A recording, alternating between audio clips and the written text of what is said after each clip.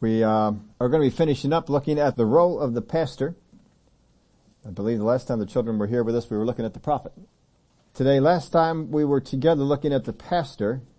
Of course, the week before, just last Sunday, we were looking at how to pray for our leaders.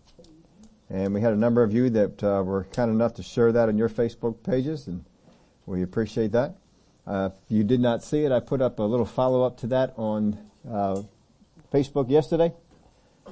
And as I said, not stuff I'm getting into here on Sunday, but you can read that over if you didn't see it.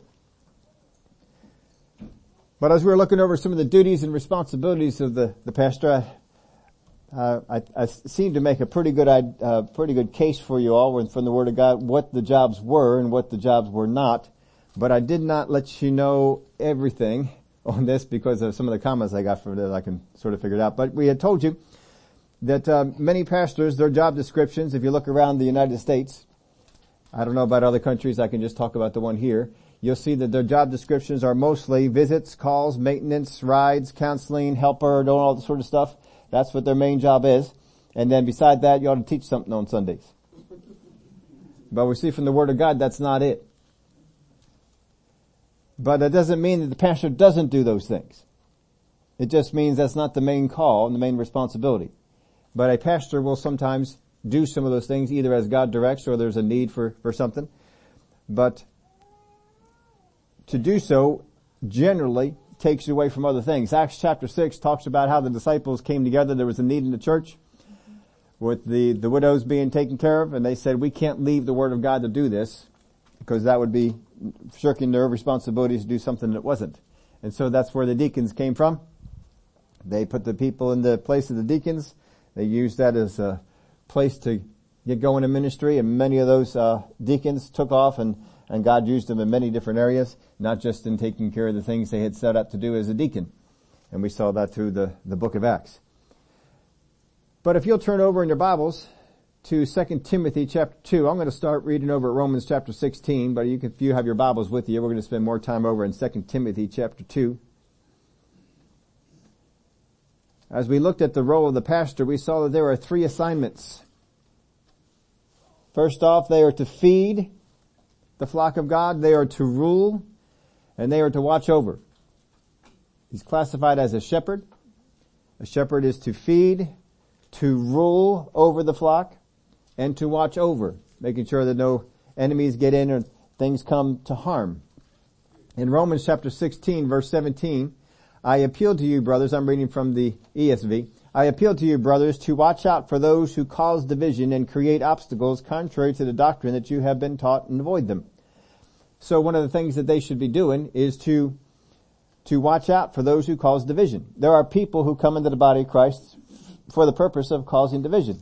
Well, you got to make sure that you keep an eye out for that and preserve the body and don't let that go on. They come in to create obstacles contrary to the doctrine that is the Word of God.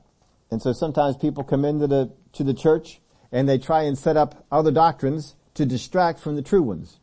And you have to be watchful of this. But just keep that in mind. The role of the pastor is to feed, rule, and watch over. That is the main role. That's not the only thing that they do, but that's the main things that they'll do. And from the Word of God and all the verses we looked at, that's really all that the Bible commends them to be doing. In 2 Timothy chapter 2, verse 14, remind them of these things, those that are working for God, charging them before the Lord not to strive about words to no profit to the ruin of the hearers.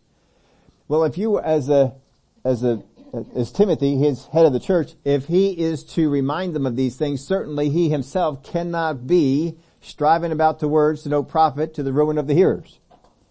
You can't be getting into the wrong kind of arguments, the wrong kind of debates. Make sure you stay with those things that are true and those things that are helpful. The New Century Version puts it this way: continue teaching these things, warning people in God's presence not to argue about words. It does not help anyone, and it ruins those who listen. We want to make sure that we don't get into the wrong kind of arguments. We start arguing about words, we start arguing about things that don't matter in the Word of God. We're not helping anybody, we're hurting them. So we have to make sure that our focus is that. Now later on he's going to tell them some other things about this as well, but still you have to set the example. And Timothy certainly should. In verse 15, very familiar scripture, be diligent to present yourselves approved to God, a worker who does not need to be ashamed, rightly dividing the word of truth. Be diligent to present yourself approved to God, a worker who does not need to be ashamed, rightly dividing the word of truth. The best example I've ever heard of rightly dividing the word of truth came from a pastor of mine, and that was this. Mia, if I'm going to ask you to do a division for me, can you do this? I'll just do small numbers. Just small numbers, alright? Would you divide 6? I'm sorry? We'll just divide it. Just divide it. Just any way which way you want. Just divide it. You got 3? Okay. So what did you divide it by? 2. Because if you're going to do division, you have to divide by something. And so she picked out a number on her own. And just decided I'll just do because I didn't give her a definitive thing. When he says rightly dividing the word of truth, what you need to do is you need to take the word of truth and divide it with others. If you just take one verse of scripture and come up with a meaning out of it, you have not rightly divided the word. Because you have it standing by itself. The word of God is always divisible by itself. If I come out with the truth in the word of God, there is another place over here that teaches it. Now I've said this to you countless times over the decades we've been here. I won't veer off of this. We've still stayed this way. There are three legs we stand on here in teaching. 3. First off, if our life is to be governed by it, and that is key to understand, if our life is to be governed by it, there's much truth in the Word of God that does not govern your life and does not follow these rules. But if our life is to be governed by it, first off, it is taught clearly in the Word. Secondly, it is taught often in the Word. And third, somebody did what it teaches. If you find anyone teaching something that is not first off taught clearly in the Word, secondly taught often in the Word, and third, somebody actually did it in the Word, what you are being taught is not right. There's a lot of times people will take one verse of scripture, come up with a meaning and tell you this is how you're supposed to live your life. But no one else did it. No one in the Word of God did it. So we're always very careful in here is I'll teach you the principles. We show it to you in a number of different places and then we show you people that did it. If you ever think back over the years, this is what I've always done. Here's the principles. Here's where it is often. And here's the people who did it. If I cannot show you people that did it, who lived their life that way, who demonstrated what we're showing you in the Word to do, then you don't have any business doing it yourself. Now there are some things in the Word that are small. They're minuscule. You don't govern your life by it. It's just something to know. And sometimes we get off on those things. We'll show you, alright, this is just something good to know. When we've talked about where do demons come from, that's not something you govern your life by, but we'll show you in the Word of God where it is, and it's in there more than once or twice where they come from. But it's not a principle that you spend a whole lot of time on or that rules your life. But there's other principles that do. Some of the things, here's a way we can go. This is what we can show you. There's a lot of things that people do in the area of spiritual warfare. And in this idea of spiritual warfare, they talk about how they have battled in the Spirit. Have you ever heard anybody, don't raise your hand if you did. I'm sure no one else here did. But you probably know people who talk about how they have battled in the Spirit, how it was a tough battle, how it was a rough battle, and oh boy, we just stayed with it and stayed with it and stayed with it, and we battled this thing down, and whatever it might be. I'm not talking about standing in faith for healing. I'm not talking about standing in faith for things and staying put. I'm not talking about that. I'm talking about people who say in spiritual warfare we had to go to battle against the enemy, and this is what we had to do. If you do that, then you do not believe what the Word of God says. Now people teach you that, but they cannot show you anyone who did that. Because the teaching is wrong. If you have a long drawn out battle in the Spirit, then you did not battle it right. Because I don't know about you, but my Bible reads it this way. That Jesus Christ is far above principalities and powers. Doesn't it say that? Anybody else's Bible say it that way? Far above principalities and powers? When he talks about pulling down strongholds, does it seem like the strongholds just barely come down? No, it says when you come at it with what's in the Word, that the strongholds come down. If the strongholds always come down, are they really strongholds? If a stronghold always comes down when you use certain things on it, is it a stronghold? Then why does the Word of God say strongholds? Because to us it's a stronghold. To God it's a weak hold. And He has the tools to pull it down every single time. All you gotta do is use them. Jesus Christ is far above principalities and powers. You do not defeat the principalities and powers through your prayers. You walk in the victory that He already attained. But you see how the devil just wants to get that slight thing in there, just to turn it a little bit, and he wants to make you think you're doing all the fighting, all the battling. And now you're not using the weapons of our warfare. For the weapons of our warfare are not carnal, but they are mighty through God to the pulling down of strongholds. In other words, if you put that on the target, it will always take it down. So anyway, that's just a side note. We weren't planning on getting into that. But let's take a look at this in verse 16. Verse 15, first off, be diligent. There's a diligence that we need to have to present yourself approved. There's an approval that goes on for those who work for God. Workers who do not need to be ashamed, rightly dividing the word of truth. It is your responsibility to make sure this is done. It's not God's. I've got to make sure that I walk in that way. But shun profane and idle babblings, for they will increase to more ungodliness. A lot of people talk about stuff that just doesn't, and I was one of them people. I was one of them people. When I first got started in the ministry, or going out to learning things, I was learning a whole lot of stuff, and I just loved talking to people about it. And I would go and I would battle people on these things. And then I went to college, and I was real good. I defeated everybody, whoever came up against me for college. I didn't care what grade they were in. They could have been a senior, and I was a freshman, and I'd trash them in the argument area. There was not a single person on campus who could stand up to me. But I didn't do it right. I mean, that's wrong. I'm not bragging about that. I'm telling you, I did it in the wrong way. I could argue anybody and did it well. But then I learned over some time, this is not what it's about. And so one time I came home to the former youth group that I had been in, where I was so good and so proficient at arguing, and they got into a debate on church membership. Then I could see them, sitting around. They were looking over at me, waiting for me to chime in. Because I've always chimed in on stuff like that before. And so I didn't chime in. I saw somebody else that I knew. He was over there and he's playing this game. How many have ever heard the game of Othello? I had never played the game of Othello before. I haven't played it much after that, but I decided I'd go over there and take a look. And I learned how to play the game. So he taught me how to play the game while this thing is going on. So they're still over there debating about church membership, whether you should, whether you shouldn't be, all this sort of stuff. And he and I are over here, we're being carnal and just playing Othello. And so they finally got tired of me not saying anything. And so they hollered over at me and said, Steve, don't you have anything to comment about this? So I just looked over to him. I said, well, what's the word say about church membership? Well, it's not in there. I said, well, then I don't have anything to say. And I went back to playing Othello. Now see, before that would have pulled me into an argument. And I could have argued with them all sorts of stuff on it, but that's not going to help anybody, and it didn't do any good. So but shame profane and idle babblings, for they will increase to more ungodliness. In other words, New Century Version, stay away from foolish, useless talk, because they will lead people further away from God. That's not what we want to do. So be careful what kind of arguments you get into. Don't get into ones. If the word does not give me ammo on it, then I'm probably not going to get too involved. 17, and their message will spread like cancer. Hymenaeus and Philetus are of this sort, who have strayed concerning the truth. If you strayed concerning the truth, doesn't that mean that you originally had the truth? But you strayed.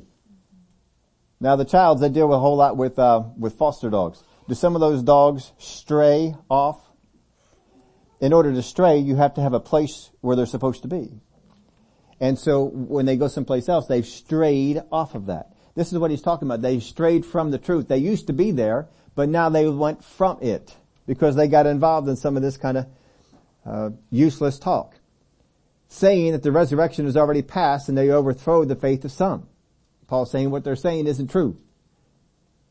They somehow got this revelation and then they wanted to go out and portray it, but it's not in the Word of God. Nevertheless, the solid foundation of God stands, having this seal, the Lord knows those who are His, and let everyone who names the name of Christ depart from iniquity. best way not to stray from the truth is to stay in it. That's the best way. If you want to make sure you don't stray from the truth, stay in the truth. Don't move yourself off of it. Verse 20, but in a great house there are only vessels of gold. There are not only vessels of gold, silver, but also wood and clay, some for honor and some for dishonor.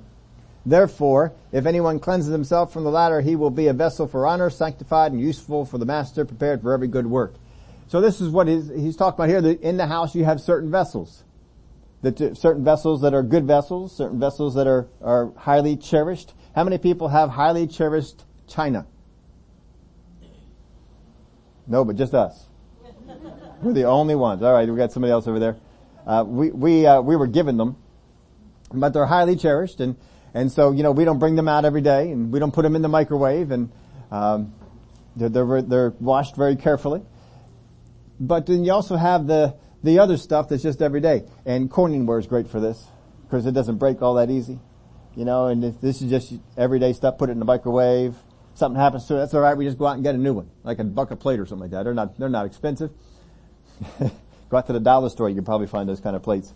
And then you can just stack them up there, and if they get damaged, well, we just throw it out and get a new one. But you don't do that with the highly precious stuff. What he's saying here is, you can strive to be one of the vessels of honor in the house. Or you can just be one of the vessels that no one cares about. It might even just be a paper plate. If you're a paper plate in the house, you get used one time. Nobody reuses their paper plates, do they? We don't want to reuse paper plates. We throw them away because they don't wash up so well. But you want to become a vessel of honor. He tells you how to do it. And certainly we want to become all that God will have us to be. So if you will cleanse yourself from the things in his list there, the latter parts, you will be a vessel for honor, sanctified and useful for the master, prepared for every good work.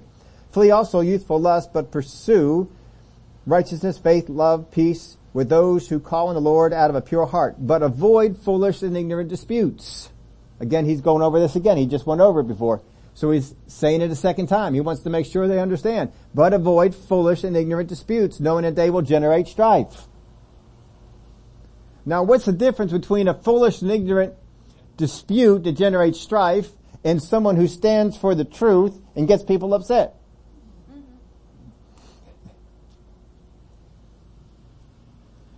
Well, the truth will have a lot of the word on your side, a lot of the word to go after. There'll be a lot of word there to support it. There'll be people in the word who did it. And you can go to these things. These things that stir up strife, well, there's nothing there for that. We're just supposing, like church membership. Well, the word doesn't say anything about it, but we think church membership is important. Well, we don't think church membership is important at all. Well, I think you ought to do this for church membership. Well, we don't think you ought to do that. We think you ought to do this. See, it's all just opinion.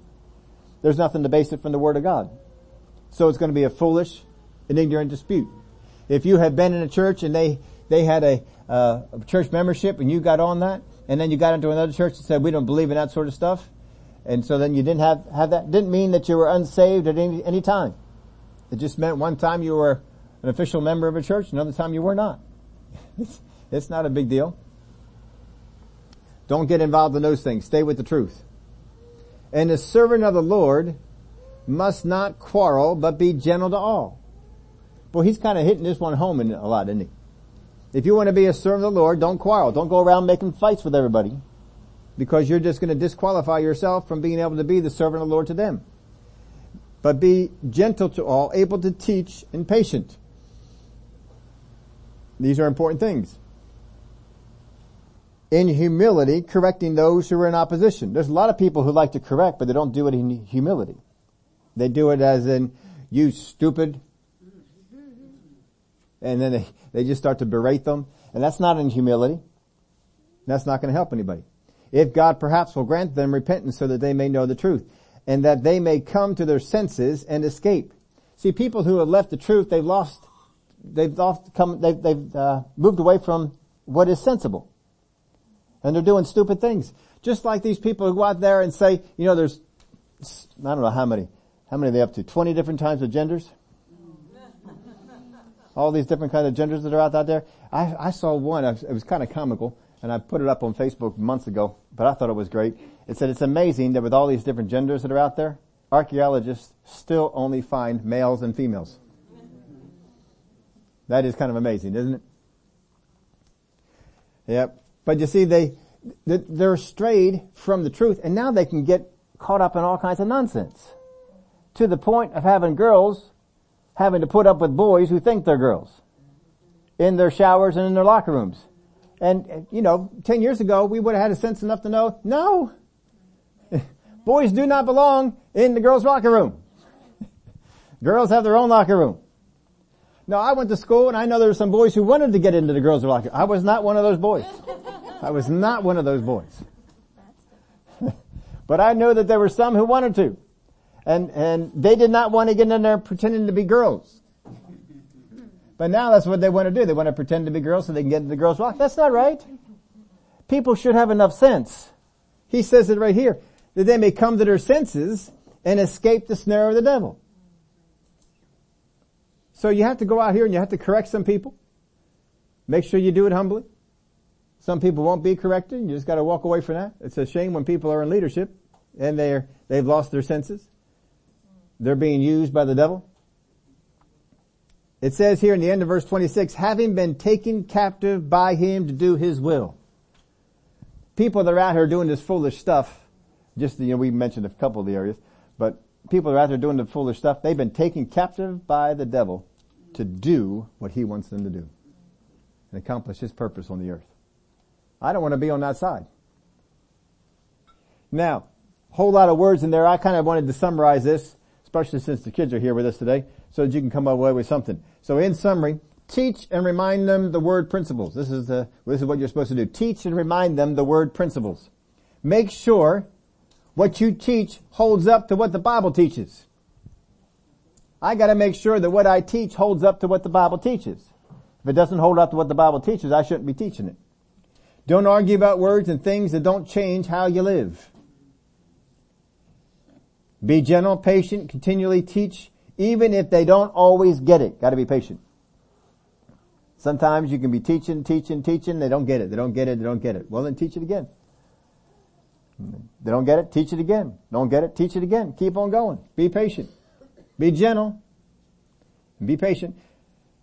There are some who have been taken captive. Understand that. There are some who have been taken captive.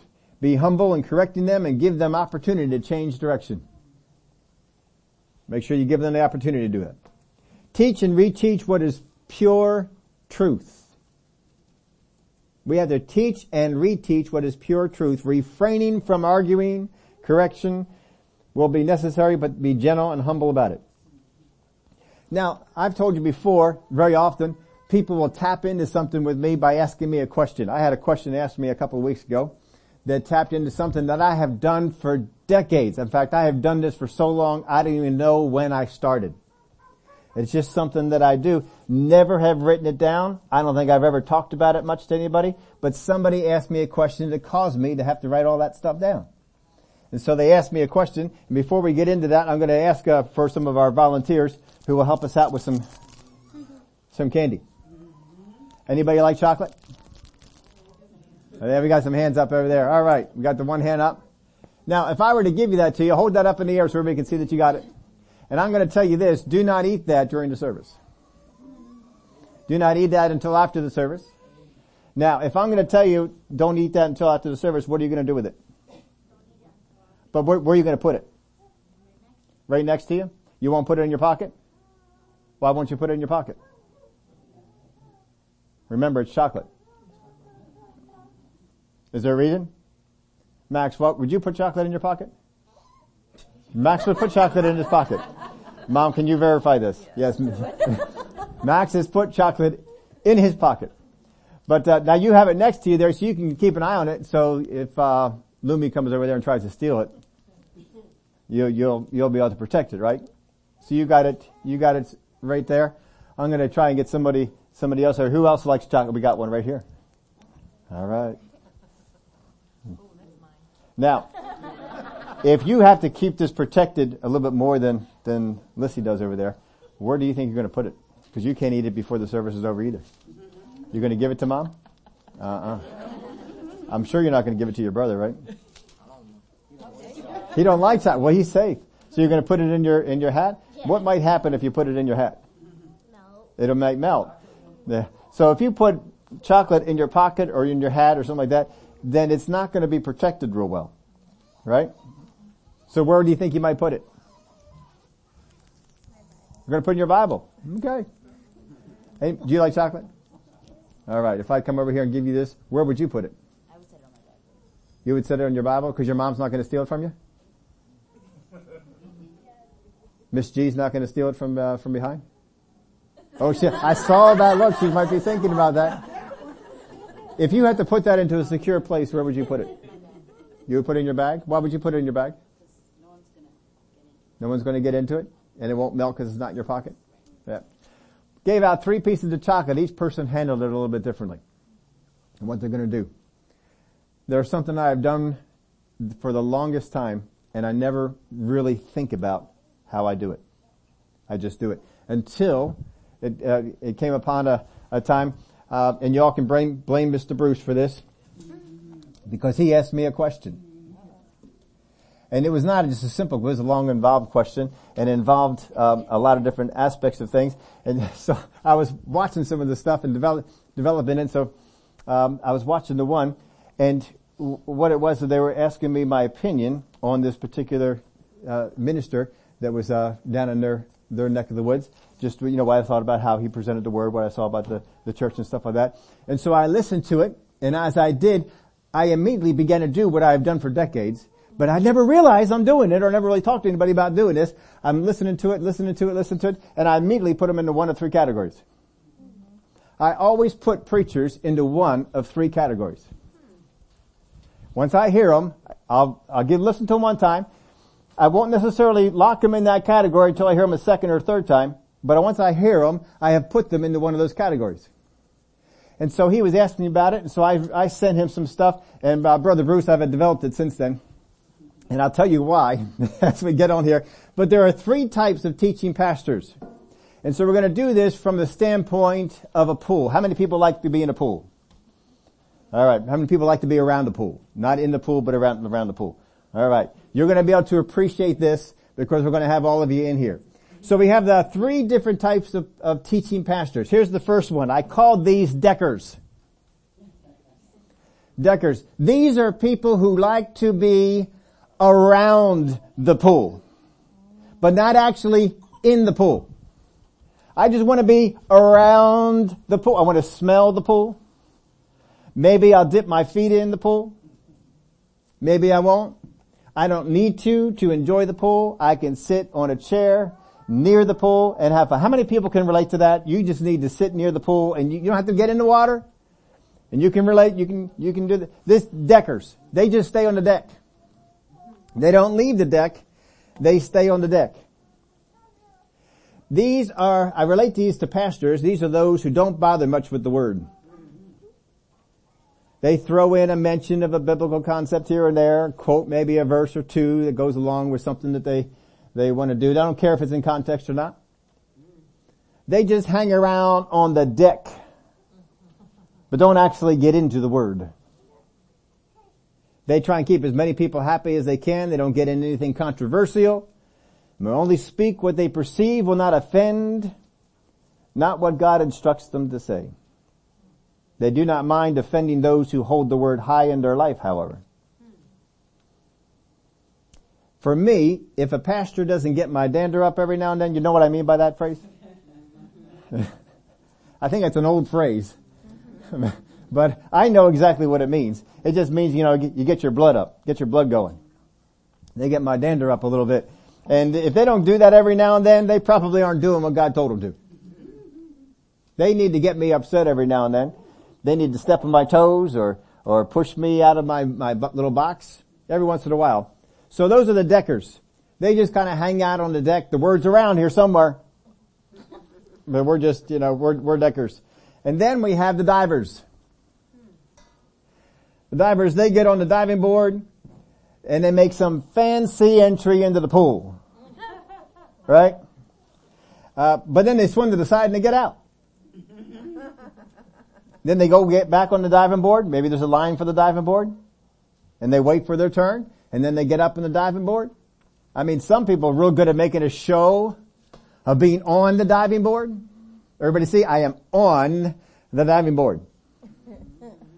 And they get the attention, I'm on the diving board. I'm ready to spring off of the diving board.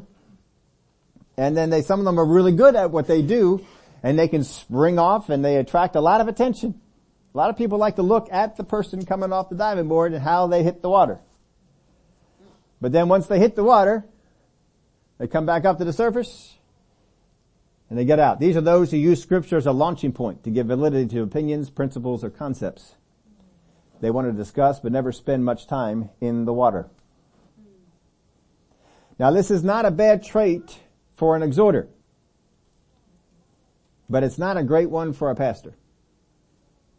Pastor needs to spend time in the Word. Now I'll give you an example in this. How many like Jesse Duplantis? Now Jesse Duplantis is a diver. Alright, he will use the Word of God as a springboard to launch into something, and then he starts telling you his stories.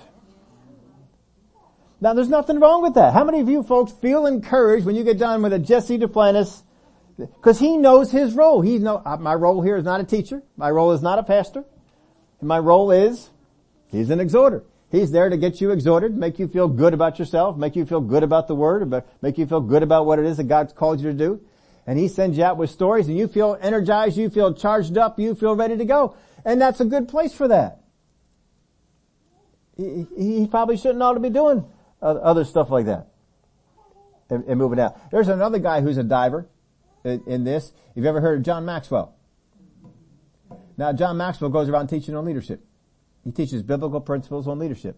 He's now moved into the secular world too, and he teaches them in the secular world. I don't know that he compromises or changes anything that he does, and I'm not trying to say that he does. But he uses the Word of God as a springboard, and he begins to teach biblical principles of leadership from those things. And they're phenomenal. I don't know of anyone who's better on this topic, but he doesn't try and do a deep dive into the Scripture. He uses the Scripture to show you the biblical concept and then shows you story after story or application after application how you can use this in the world. How you can use this in leadership. That's not a bad way to go, but you didn't spend a whole lot of time in the pool. Now that takes us over to our third group. These are the dwellers. The dwellers, they get submerged, they get drenched, they are in the pool. Once they get in the water, they do not leave the water. They get in and they stay. They have an enthusiasm for the water that pulls other people in.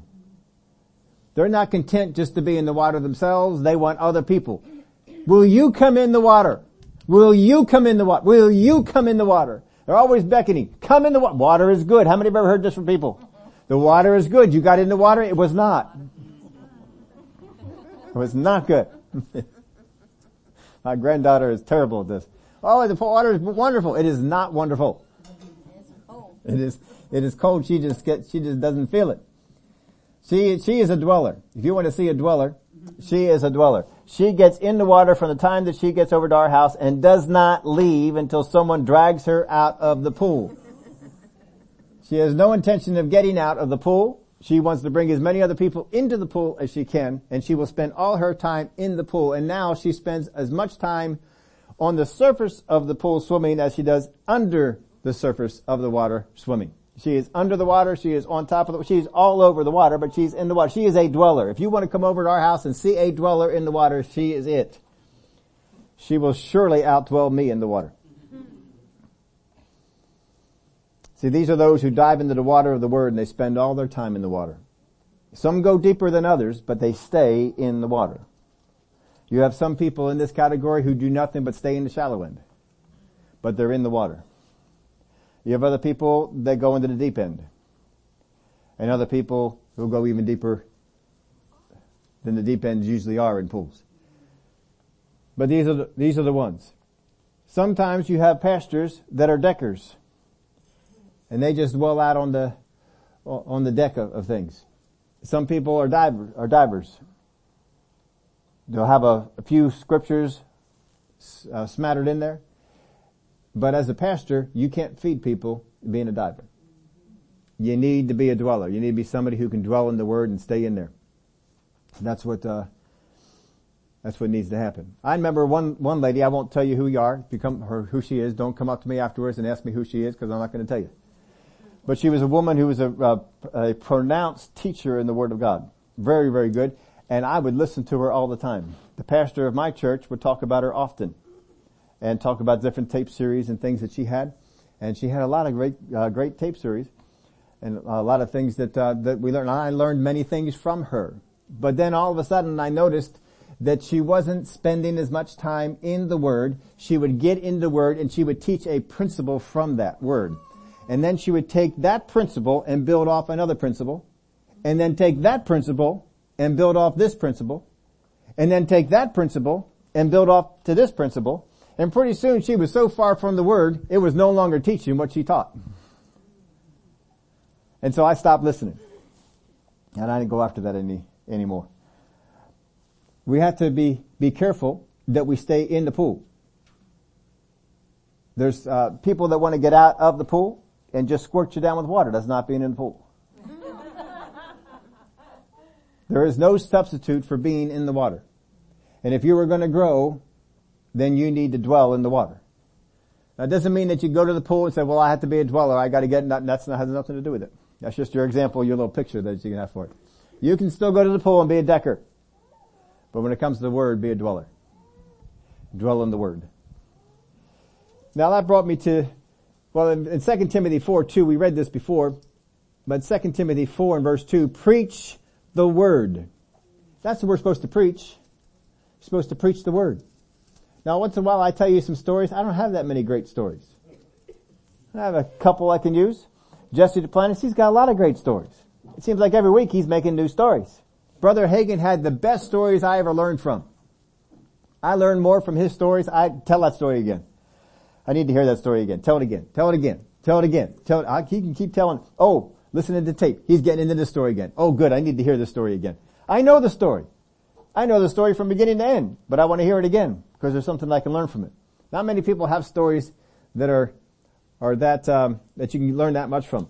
But he says here, preach the Word. Be ready in season, out of season. Convince, rebuke, exhort with all long suffering and teaching. Sounds like the same some kind of things we read before. But preach the Word. That's what you're here to do. Now I wanted to share this with you. I don't think I've ever shared this with you before, but this is how I get stuff ready. When I come in here on a Sunday, on a Wednesday, this is how I get stuff ready.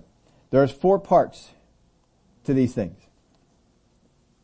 The first thing that I do in order to get something ready for a Sunday or a Wednesday is seek or receive revelation.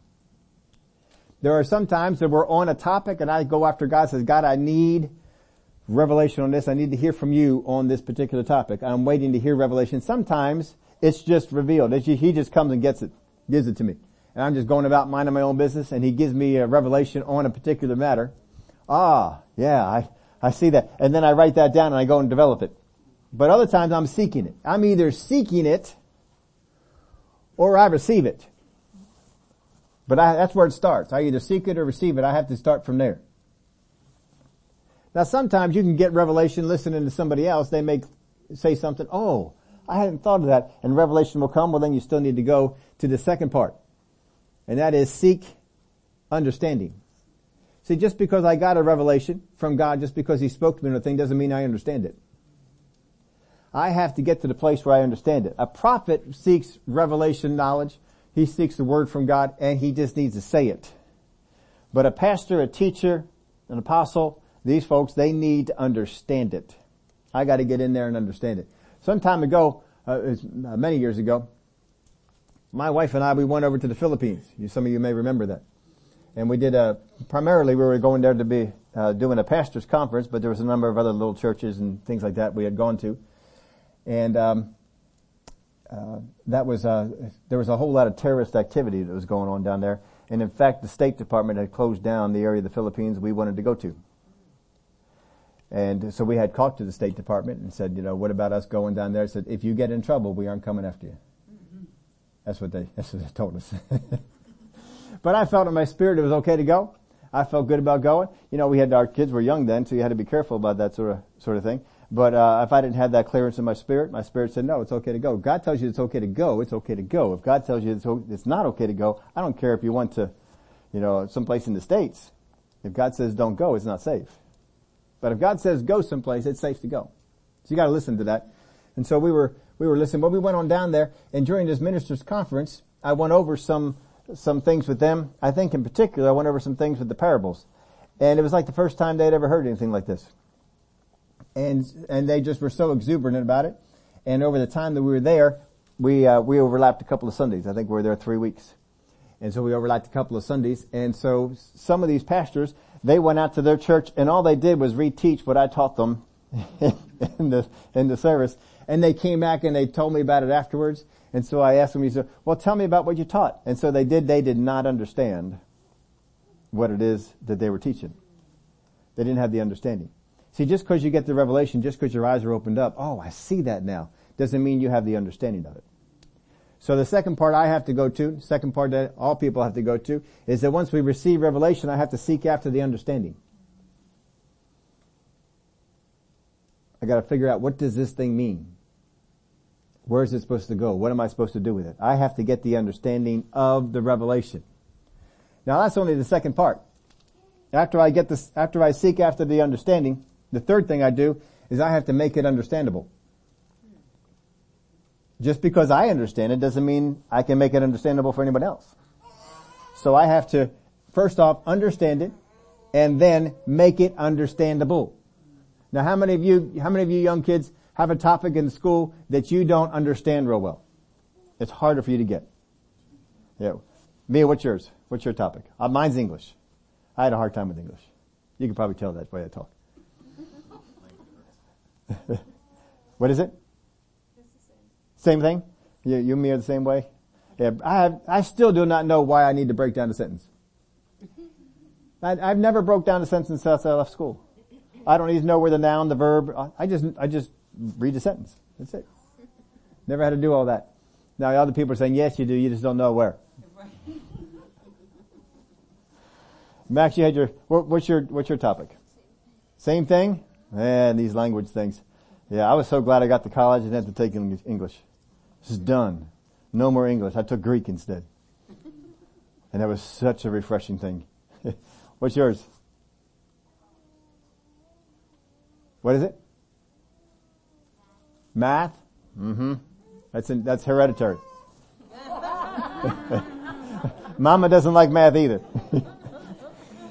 And see, that was an example. I can understand math, but I had to get that math so that I could get my daughter to understand it. And she'll tell you that I didn't do such a good job on that. I have to get it. It's not enough that I understand how to do that. How do I tell someone else to do it? So, you have to first off get the revelation, seek understanding, make it understandable. You gotta make it understandable. Then here's the fourth part we go into after that. After we make it understandable, I go to the fourth part, make it memorable. How are they gonna remember it? What can we do to help them to remember it? When people come up to me and they say, I remember 5 years ago you taught this, I'm thinking, glory to God, it works. Never get tired of hearing that. But that's the order of things. Now I learned, if you ever notice this, I don't talk a whole lot about anything I'm going to teach because I've learned if I start talking about it at stage 2, I lose people because I can't communicate what's on the inside of me on that. And then sometimes because of the reception that it got, I've talked myself out of pursuing it anymore. And I've gone away from it. So I just keep it to myself until I'm ready to get through the other parts of it. Now the thing of it is since I've been pastoring for 30 some years, I have to do this at least twice a week. I have to go through this process for what we're going to do on Wednesdays. I have to go through this process for what we're going to do on Sundays. And then we threw in a couple years ago, my daughter came up with a brilliant idea of doing some extra stuff on worship team night. And it has been good. I have thoroughly enjoyed it, but we've been doing a book study with them to get some discussion going. And so I only have one day to get that one ready because Monday, Tuesday, Wednesday, I'm working on Wednesday. Thursday, I try and focus on what we're going to do in the worship team because I have to have some ways to stir up conversation in case conversation doesn't get going. So I have to have some things and ready for that. And then Friday, Saturday, Sunday is just tuned into this. Now, as soon as we get done this, I take a little bit of a breather. We play with the grandkids, and then Monday morning it starts up again. And so I have other things to do, make bunk beds and stuff like that. And so I'm always trying to mull over this. All right, where are we going? What are we doing? And so when God gives me stuff, I write it down. But it's just a constant thing. It's something that has to keep going after. And you would think it could get to be a lot of pressure. And see, what happens with some pastors is they feel the pressure, I've got to perform. I've got to have something. I've got to do something. And so then you begin to be open for the enemy to give you stuff. And he'll start slipping some things in and telling you, here, teach this. No one's ever taught that before. This will be good. And you get excited about that. I learned, it took me a little while, but I did finally learn, I don't have to develop it. I just have to receive it. And so I'm completely relaxed. God, what do you want to do? If you don't want to do nothing, I'll just show up. That's all right. We're good. James 3 and verse 1, my brethren, let not many of you become teachers, knowing that we shall receive a stricter judgment. Why in blazes would you want to do it? Because if you have the grace and the anointing that God gave you, it is the most exciting thing there is. I wouldn't trade it for anything. I thank God for the opportunity to come before you all and teach you on Wednesday and Sunday because you make me better. I have grown. You give me reasons to pursue things in the Word of God, so I grow. I learn things. You ask me questions, and I go back and say, I never thought of that question. And then I go back and I get answers for those things. But in Ezekiel chapter 34, that's just sort of a side thing for you. I don't think I've ever taught that or shown that before, but that's the process which I'll go through. And if that helps you out. Ezekiel 34 verse 1. We spent some time on this chapter about a year ago in the Ezekiel series, and if you want, you can go back up there, you can check it out. It's going to be somewhere around number 33, I think is what it is. 33, it might be 34, but I think it's number 33 on the Ezekiel, the Ezekiel series. I'm not going to bother finding it and putting it on the Facebook because it didn't seem like anybody took the ones that I put up there before. It didn't much with them. They just either had already been through it or whatever it was.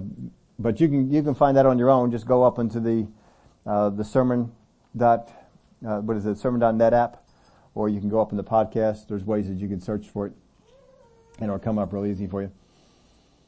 But in verse 1 of 34, and the word of the Lord came to me saying, Son of man, prophesy against the shepherds of Israel. Prophesy and say to them, Thus says the Lord God to the shepherds, Woe to the shepherds of Israel who feed themselves. Should not the shepherds feed the flocks?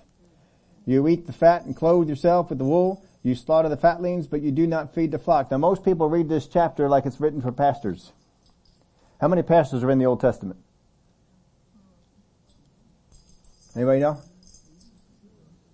There are no pastors in the Old Testament. So you cannot be writing a letter to or a prophecy to the pastors if there are no pastors. Right? So who's he writing it to?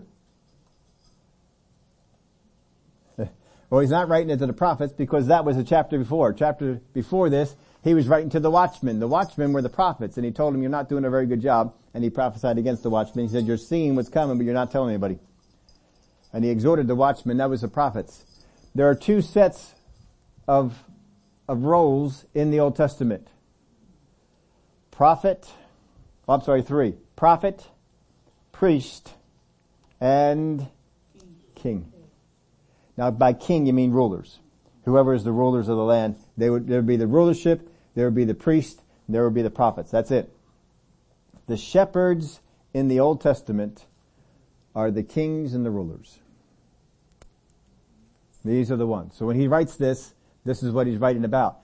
There's a lot of people who would take this and put it over to the pastors, and actually it works. You can do it because a pastor has three responsibilities. Remember what they are? Feed, rule, and watch. So there are some things that this has to speak to. But these particular shepherds, these kings and these rulers, they were taking care of themselves and not the people. Verse 4, the weak you have not strengthened, nor have you healed those who were sick, nor bound up the broken, nor brought back what was driven away, nor sought what was lost, but with force and cruelty you have ruled them. So they're just in it for themselves, for what they can gain. When you have rulers that get rich in office, this is the kind of people that he's talking about. There's a whole lot of people that have gotten incredibly rich in office, and it's not because of their salary. And we're not going to get into all the things that they do, but that's what he's talking about. You're not taking care of the people, you're taking care of yourself. Verse 5, so they were scattered because there was no shepherd, and they became food for all the beasts of the field when they were scattered. If there is a scattering, they become feast. Remember, the devil seeks whom he may devour. He's trying to get the church to scatter, to start to move away, to not be together. He's trying to get the shepherds to not watch over. He's trying to get the shepherds not to feed. He's trying to get the shepherds to rule harshly. And yet these are all things that in the New Testament we're told, don't rule harshly. Don't go that way. Make sure that you feed them. Make sure that you pay attention to them. God says, I want you to take better care of them than you do yourself. And they're not doing that. They're taking care of themselves, and whatever they might have for the people, they'll tack that on at the end. My sheep wandered through all the mountains and on every high hill. Yes, my flock was scattered over the whole face of the earth, and no one was seeking or searching for them. See, these shepherds, they're selfish. They care for themselves. I had a quote in here when we went through this in Ezekiel, and I didn't write down who it came from, but I'll just read it to you. Dining on roast lamb and dressed in sheepskin jackets, as they relaxed in their privileged position, the state of their flocks steadily declined. Gives you a good picture of what's going on that he's pinpointing. Verse 7, therefore you shepherds, hear the word of the Lord. As I live, says the Lord God, surely because my flock became a prey, and my flock became food for every beast of the field, because there was no shepherd, nor did my shepherds search for my flock. But the shepherds fed themselves and did not feed my flock. Therefore, O shepherds, hear the word of the Lord. Thus says the Lord God, behold, I am against the shepherds, and I will require my flock at their hand. I will cause them to cease feeding the sheep, and the shepherds shall feed themselves no more. For I will deliver my flock from their mouths, that they may no longer be food for them. It goes on, and it's very harsh in speaking to the shepherds because they're not measuring up and not doing the things that they're supposed to do. But God will judge the shepherds. He will take care of it. When you become a shepherd, you become a pastor, you become a ruler, whatever it might be, there's certain responsibilities that go with it, and there's certain rights and there's certain privileges that come along with it too. But they were not caring for the needs of the people. They were simply striving for their own.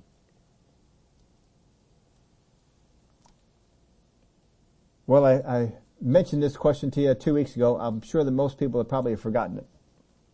But I'll read it to you again, because I had it at the end to make sure we got into.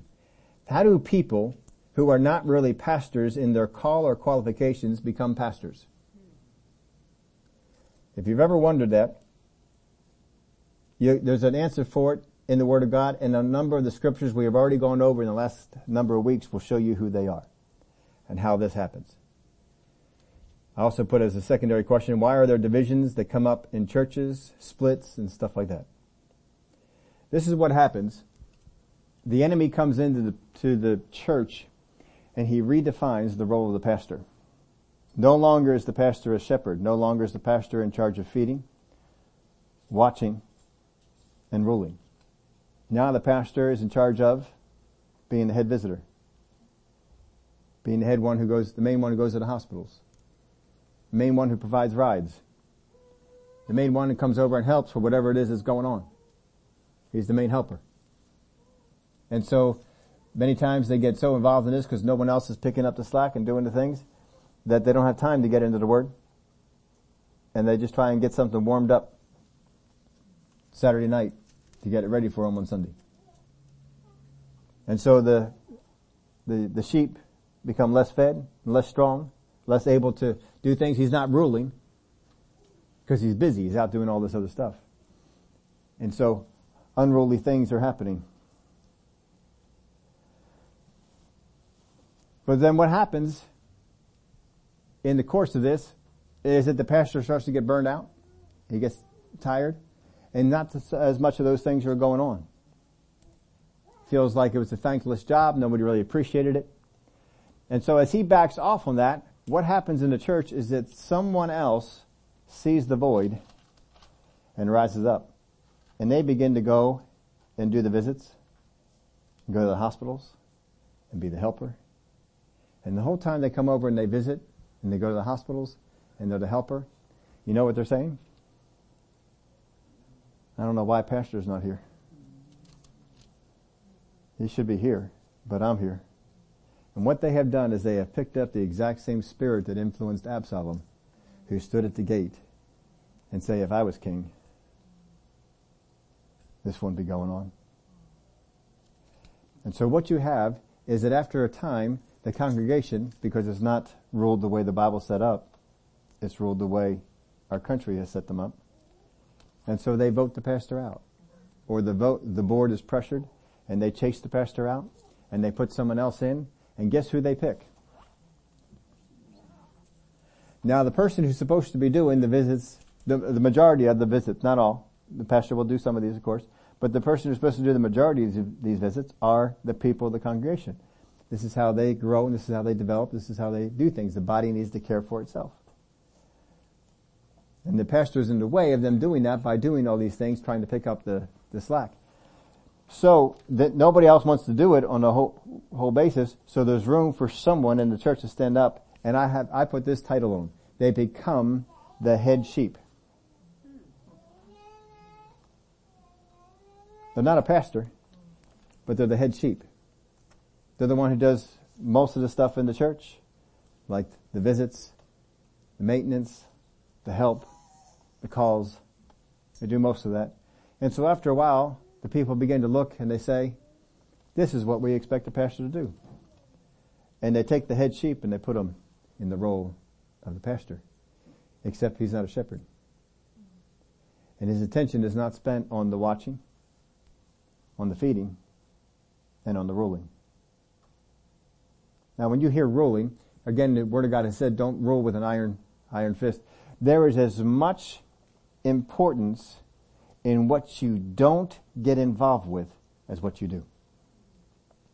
I learned that over the years. I cannot get involved in everything. There's times I say, God, should I get involved in that yet? He says, no. And I wait. And I find out, yep, you were right. If I got involved in that sooner, it would have messed it all up. And I waited until either he says to do so or there was never any need. But you see, that's part of the ruling aspect of it. So now they have a head sheep in the role of the shepherd who's not equipped to do the watching, the ruling, and the feeding. And so slowly the congregation gets weaker and gets picked off by the enemy. This is what the enemy loves. He wants the church to become weak because he doesn't want pastors who are going to do their job, the main job, which is to feed, rule, and watch over. And if we can get them so busy, they're not watching over these things, there's no feeding going on. And eventually we can get a head sheep in there. You get a head sheep in there, piece of cake to get a wolf to come in. Because no matter how tough the head sheep thinks he is, he's not equipped to be the shepherd. Because God gives those folks certain graces and certain abilities to be able to do that. So, we're going to end off with this. How do I receive from a pastor? I'm going to give you 3 things here. Did I write them in your outline? I did not? Good. I didn't want to. They just gave you blank lines, right? All right. You got to know what a pastor is called to do first off and draw from what they're called to do. If you wanted water in Bible days, where did you go? You had to go to the well. Now we go to the spigot. But you used to have to go to the well. I'm old enough that I'd been in places, not places we lived in, but places that we visited, where if you wanted water, you had to go out to the little hand crank out there and pump, get the thing filled up, bring it into the house. Anybody old enough to remember that? Yeah, we had a couple of places we would visit, they had that, and we didn't do it all the time, so we thought this was so great. Now if we did it every day, it wouldn't be so great. But, it was just a novelty, and so we were going out there and we would do that. But if you want water, you gotta go to the well. Don't go to some place else. Make sure when you go to the pastor, go for what he's there for. Here's the 3 things you need to do. First off, listen. See, what is being taught is to help you now and prepare you for what is coming. If the pastor does his job the way he's supposed to, what he is teaching you is not only good for you now, it will prepare you for what is coming down the road, because the part of the job of the pastor is to be a watcher and to see what is coming and to get everyone ready for whatever it is that's coming. If you don't study the things out for yourself, you won't have them when you're needed. Remember, Paul went into the city and the Bereans. And he went into the Bereans and he taught them and they were excited. And they went back and they studied out to see if the things that Paul taught were so. That's what you need to do. Always make sure to do that. How long it has been, I don't know. But we've been giving out outlines for the longest time. Because I want you to be able to go home and study this out so that it becomes yours. And I don't want you to sit there and write down everything. I'm a terrible note taker. I can sometimes get so engrossed in listening to what the person I'm listening to is saying that, I forget to write some things down. So we give you the head start on that. And then you can just write down other stuff. But you got the scriptures there. You can go home. You're equipped. You can do that. We've done that for long time. Might even be decades. But you gotta listen. That's the first thing. Here's the second one. Ask questions. But ask questions that call on an understanding of the Bible. Ask questions that call on an understanding of the Bible. You could come up and ask me questions about football, and I might be able to give you an answer to it, but there's no anointing there. You might have a question about running and understand, well, Pastor Steve's a runner. I'll come up and ask him, and I can give you an answer on that. But there's no anointing there. But you see, when you ask me a question in the Bible, there can be an anointing there, and you can tap into something I never even knew to ask before, or never knew to pursue. Listen to what's being taught. Ask questions that call on an understanding of the Bible. Here's the third one. Submit. You don't have to blindly follow, but don't be in opposition. You don't have to blindly follow whatever a pastor says. In fact, that's not such a good idea to do that. Pastor says something, well, I'm going to check that out. Be like the Bereans. I'm going to check this out and see if it's so. But don't be in opposition. You get in opposition, it's going to be hindered. Remember that movie we told you about? How many remember the movie? I only told you about one while we've been on the pastor. There it is. No. The one we were talking about here the last couple of weeks. That's a good movie though. The Bodyguard. The Bodyguard. Remember that? The person who's supposed to be protected didn't want to be protected. If you do not submit, you won't be protected. If those sheep in the fold didn't listen to the shepherd and went off and did their own thing and got eaten by the wolf, they can't blame the shepherd. But you don't have to blindly follow, but don't be in opposition. Their perspective is given by God to pass on to you, warn, prepare, and feed. The perspective that God gives a pastor, and he's supposed to pass on to you, is to warn, prepare, and feed. If you get unsubmitted, you'll be unprotected. See, if a pastor isn't distracted by the things the body should be doing, they are able to do the things needed: feed, rule, and what? Feed, rule, and watch over. I hope you remember these three things. My role for you and other pastors' role for their churches is to first off and foremost feed. Remember Jesus' exhortation to Peter we went over? Feed my sheep, feed my lambs, tend my sheep. Feed, rule. That's what he told them. The more that you folks pick up and do in the care of the people in the body, then the more I'm able to focus on what God wants me to focus on, and the stronger we as a church get. And I get stronger too. Because the more I can pursue the answers for you, the more answers I get myself. It's a good thing. But we spent 3 weeks here on the pastor. 5 weeks on the prophet. Might just be 1 week to get through the rest of them. Because a lot of the things we've already gone over with the pastor will apply in some ways to the teacher and the apostle. And so really the evangelist is the most unique one, but we'll be looking at those other ones. But we want you to show you the uniqueness of the evangelist gift so that you can draw off of it, so that you know what they're supposed to do. Evangelist is not just there to get people saved, though that is one thing that they will certainly do. But we want you to see from the Word of God where these things are at.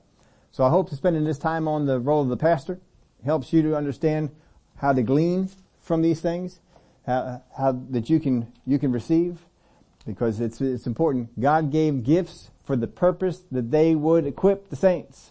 If I don't understand what the gift is, if I can't use it the way it's supposed to be used, I won't come out equipped just because I'm around them. I got to get what I need to from the prophet. Got to get what God intended for me to get from the pastor, from the teacher. We'll look at how is a teacher different from a pastor. A pastor should teach, but how is just a teacher different from a pastor? And there are differences, and we'll show some of those things in the Word of God and help you with that, so you have a good understanding of the fivefold. Would you all stand up with me? Not much falling on the way of snow outside there yet. That's a good thing. Father, I thank you that you just didn't put the church here and say, hey, have at it. But you gave us things to help us along the way. First off, you gave us of your Holy Spirit, who inspires each and every one of us and speaks to us and empowers us. You gave us your word. And oh, what a gift that is. Then along those lines, you gave us the fivefold ministry that they could teach us and instruct us and show us some things, how we can walk in the Spirit, how we can walk in the Word, how we can grow our understanding of these things. And we aim to get all that we can out of these giftings. And I thank you for them. I thank you that we are better as a body of Christ when the fivefold ministry is doing what the fivefold ministry is supposed to do, and when the body is doing what it's supposed to do. Then the body grows. And I thank you for the growth that we have here, growth that we have in each believer, each person, growth in our children, and the things that they come to expect from your word, from the people who make up the church, how they can rely on you all through the week. You don't just speak to adults, you speak to children. You speak to teenagers. You speak to us no matter what age we are. If you would speak to Samuel and give him such an incredible, powerful word at a young age, certainly you can speak to us. I thank you for it. Grow us in your love. Love for you and love for each other. Thank you for it in Jesus' name.